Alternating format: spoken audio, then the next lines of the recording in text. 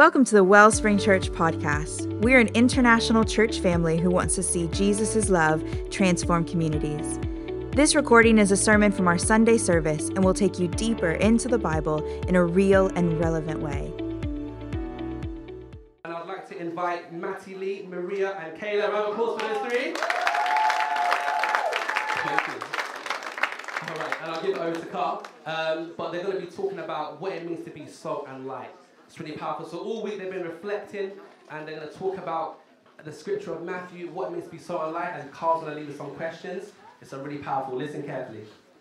Brilliant, thank you, Shegan. So no introductions needed, but I'll do it again just to honour it. So we've got Maria, we've got Matty Lee, and we've got Kayla. And they all, they're attend UV and Glow, and they've been faithfully coming, serving, part of our group for a couple of years now. And what we wanted to speak on today was salt and light, because it's so important that every generation is salt and light, because that's what makes the city on the hill is a church that is salt and light. Those who are, following Jesus, worshipping him, knowing who he is for real, having that authentic relationship. So what we're going to do is going to be a type of a panel. I'm going to ask them some questions. They've reflected on some answers they're going to share with you, and hopefully this will bless you. And then right at the end of the service, anyone who is under 25, which I'm really sad, I'm like 12 years off that, you get to pray for them, and then Tim will come out and we will just bless the youth, because they are so important. The role of kids and youth in our church is paramount, isn't it? Because a city is not made up of one generation, it's made up of multi-generations. And it's so important that we have input from kids and youth, that we have input from the parent generation, the grandfather generation. So if you've got a Bible, if you've got a phone, I'd love you to turn to Matthew's Gospel. We are going to be in Matthew 5. We're going to be from verses 13 through to 16. And this is when Jesus is talking on salt and light. So just after the Beatitudes, he comes to share about salt and light. It should come up on the screen, but it's okay, I can read it out to you as well. And this is what Jesus is saying. You are the salt of the earth. But if the salt loses its saltiness, how can it be made salty again? It is no longer good for anything except to be thrown out and trampled underfoot. You are the light of the world. A town built on a hill cannot be hidden.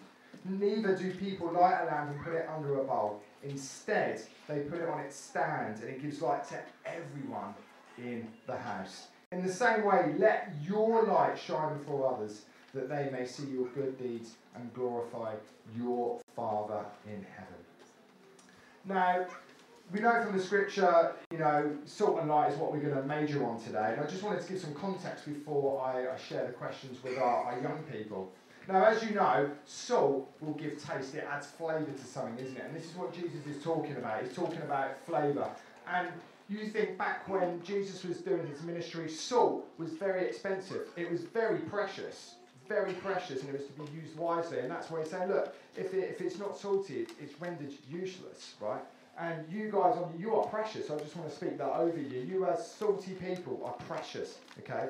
And knowing Jesus, right, requires your personal relationship to be salty, to be precious. I can't do that for you. That's through your devotion with him. We can only be salt and light because he is salt and light. We cannot do it in our own strength, and we need to press into him. But I just wanted to ask one question, because as you know, as the youth leader here, I am down with the youth lingo, right? I know all the slang. I did a whole lesson on it, and I nailed it, right? I tried, okay. At least you know the panel are truthful, okay? So when we're talking about salt, if I was to say you're salty, Maria, Matty Lee, okay, you're salty, what does that mean now in school if I went, you're salty? Do you want to share with the congregation some context? So if someone calls you salty, it just means like you're kind of rude, a bit bitter, like you just have a bit of an attitude, like, yeah. Okay, so when I refer to them as salty and you are salty, I'm not saying that you are rude. I'm not saying you have an attitude problem. I'm going to flip it, because Jesus called us. He said, you are the salt. So I've got some questions for the panel, and I'm going to start with you, Maria, and we'll work our way down. So in terms of looking at salt, okay, how do you keep yourself salty, and then how do you add flavour in your community? So how do you keep yourself salty, and how do you add flavour in the community? Okay, well, to me, being salty is really important about the flavour and the preserving, but there's almost a deeper element to me that salt isn't like a nice flavour. You don't enjoy it by itself at all. And I resonate with that Christianity isn't easy. The decisions you make on a day-to-day basis, you have to go against the grain. He says that it will be only the few that take the path, not many. And I think that it sometimes is choosing actively what God wants for you. And the way I do that is I read my Bible. I try it every single day in the evenings, and I pray in the mornings and evenings. And I think that just hearing what God has to say for me, knowing my Bible well enough that when those decisions come, I know which path to take because I know what God's said for me. And I think how I implement that is I go to Parmeters, and I run the Christian Union at my school. So that involves kids from across the school coming together. We do Bible studies. Sometimes we have outreach events, so you visited, and we've had things like Grid a Christian. And I think that having that kind of club in school, it is a challenge because it's not the socially acceptable thing to do to be a Christian. But I think surrounding yourself with other Christians is just so empowering because then I can keep myself accountable, I can keep the Christians around me accountable, and they can keep me accountable. And it's just so encouraging when you feel like you could be feeling alone. That's brilliant. That's really articulate response. So being salty to me is all about having a personal relationship with God. So I try and start every day by reading the Bible, so I go into the day with God's word with me. But also in any situation where I feel like it's not going my way, I try and pray. Whether that's big or small, whether that's trying to get to the front of the queue at Nando's or trying to pass a test. So I really try to start the day and during the day try and keep my relationship with God going. And how I bring flavour, I think, is I try and shift the conversations towards more godly stuff in school because people don't come from Christian backgrounds, and so they all have their own things they like to talk about, some of which I can't relate to in the same ways that they can. But I try and steer it into ways that everyone is like helpful for everyone in a way. It's not just pushing towards things that are ungodly.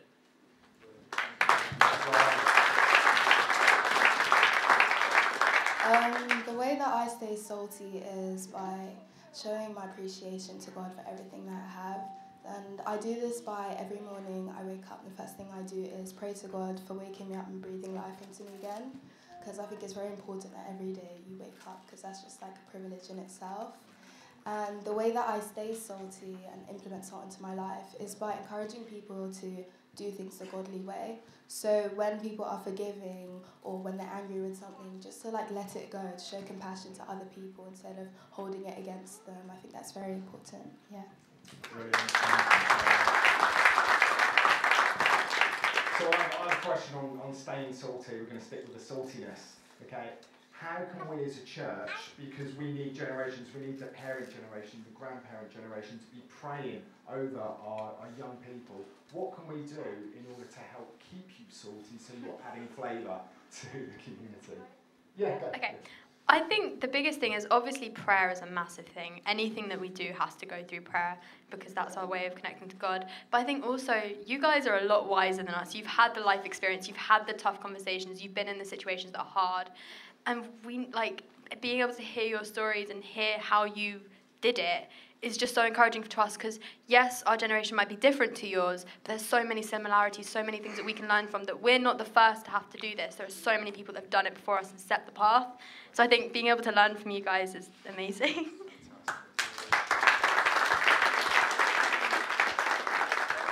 So as Maria said, salt is quite bitter.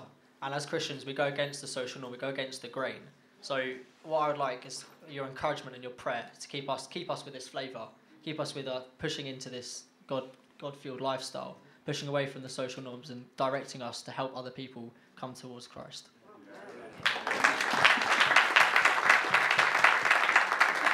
I'd like your encouragement for us to spread the gospel with other people. It's important to share something that's like that's close to us and to like open that up to the world because there's a lot of people who need Jesus and need the light that we shine. So just that encouragement for us to be the light in everywhere and every place that we go to. Yeah.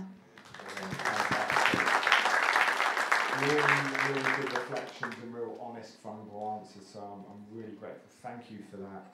And look, it's not just about being salt, it's about being light. This is what Jesus is saying, salt and light. And look, I don't know if you would agree with me, there's a lot of darkness around us today in the places we go and visit, and this is why Jesus is encouraging us, saying, look, you've got to be the light, shine God's light into that situation, shine in the darkness.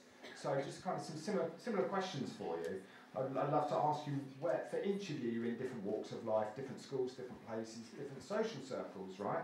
So where is the darkness around you, and what does it look like to shine a light into that situation? I think for me, something that's been put on my heart recently that I've become more aware of is almost the gossip culture in school, the way that people are so quick to put others down, to spread something, just one more person, I'll tell one more person, until the world and their dog knows. And I think that it's just so important that the chain stops with us. As Christians, this is where, if we get told information, it's not for us to go and tell our friend because it's a bit of fun. And I think not only do we have to stop it, but where we can, to speak like encouragement into other people's lives, whether it's saying it to your face, complimenting a person, saying that what you like about their personality and what God's done for them, but also saying it when they're not around. You, as an individual, you want your friends to speak good about you. So be that friend that speaks good about the people around them, and be the one that just isn't putting other people down, but bringing them up even when you haven't been asked to.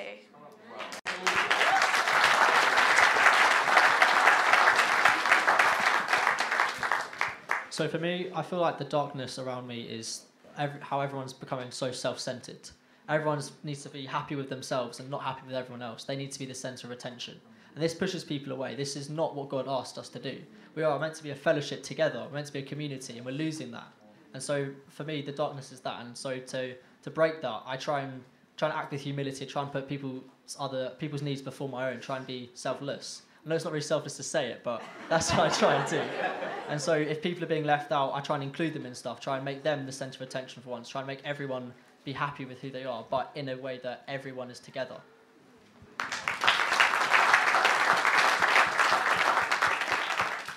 What I'd like to say is the darkness that I see is both people acting towards the flesh. People follow what their flesh is saying to them, what they want to do, but not what the Spirit wants to do. And they often go with seeking revenge, jealousy, and what Maria said about the gossip culture.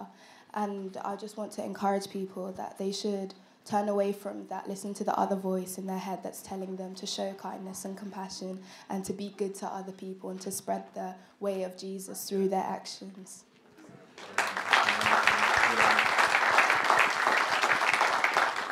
So Jesus was really clear. He mentioned that he was the light of the world. He's saying, let your light shine before others. The word is a lamp unto my feet, right? So it's really important we're shining our light into these dark places, as you've shared so well. But my question is, and we can turn this into prayer, how we can pray for you, is what stops you from shining your light? What causes you to put that lamp, that light, and then hide it under a bowl?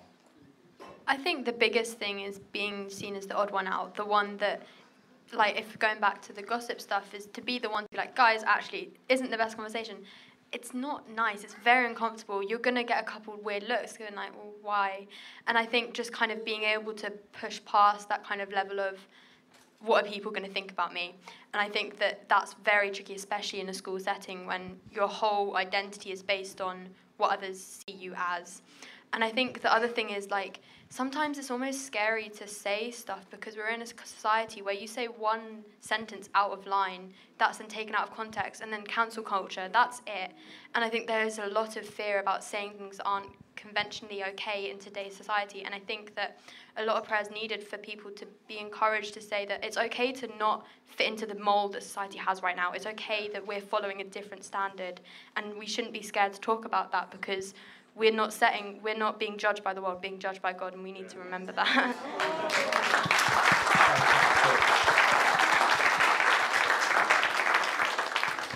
In situations, it can feel like we're the only light in the darkness.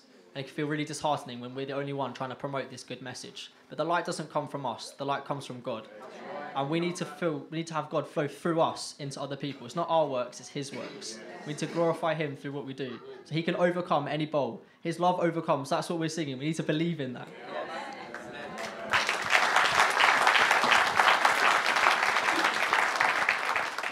sometimes there might even be the uncomfortability within us to actually do that, to step out, to be that light, because when we're the light, you see there's always darkness around you. You stand out, you're there. So it's just that an extra step to listen to God, to follow him, to go out there and just like be that light and show people who you are and who you follow. Yeah, that's very good.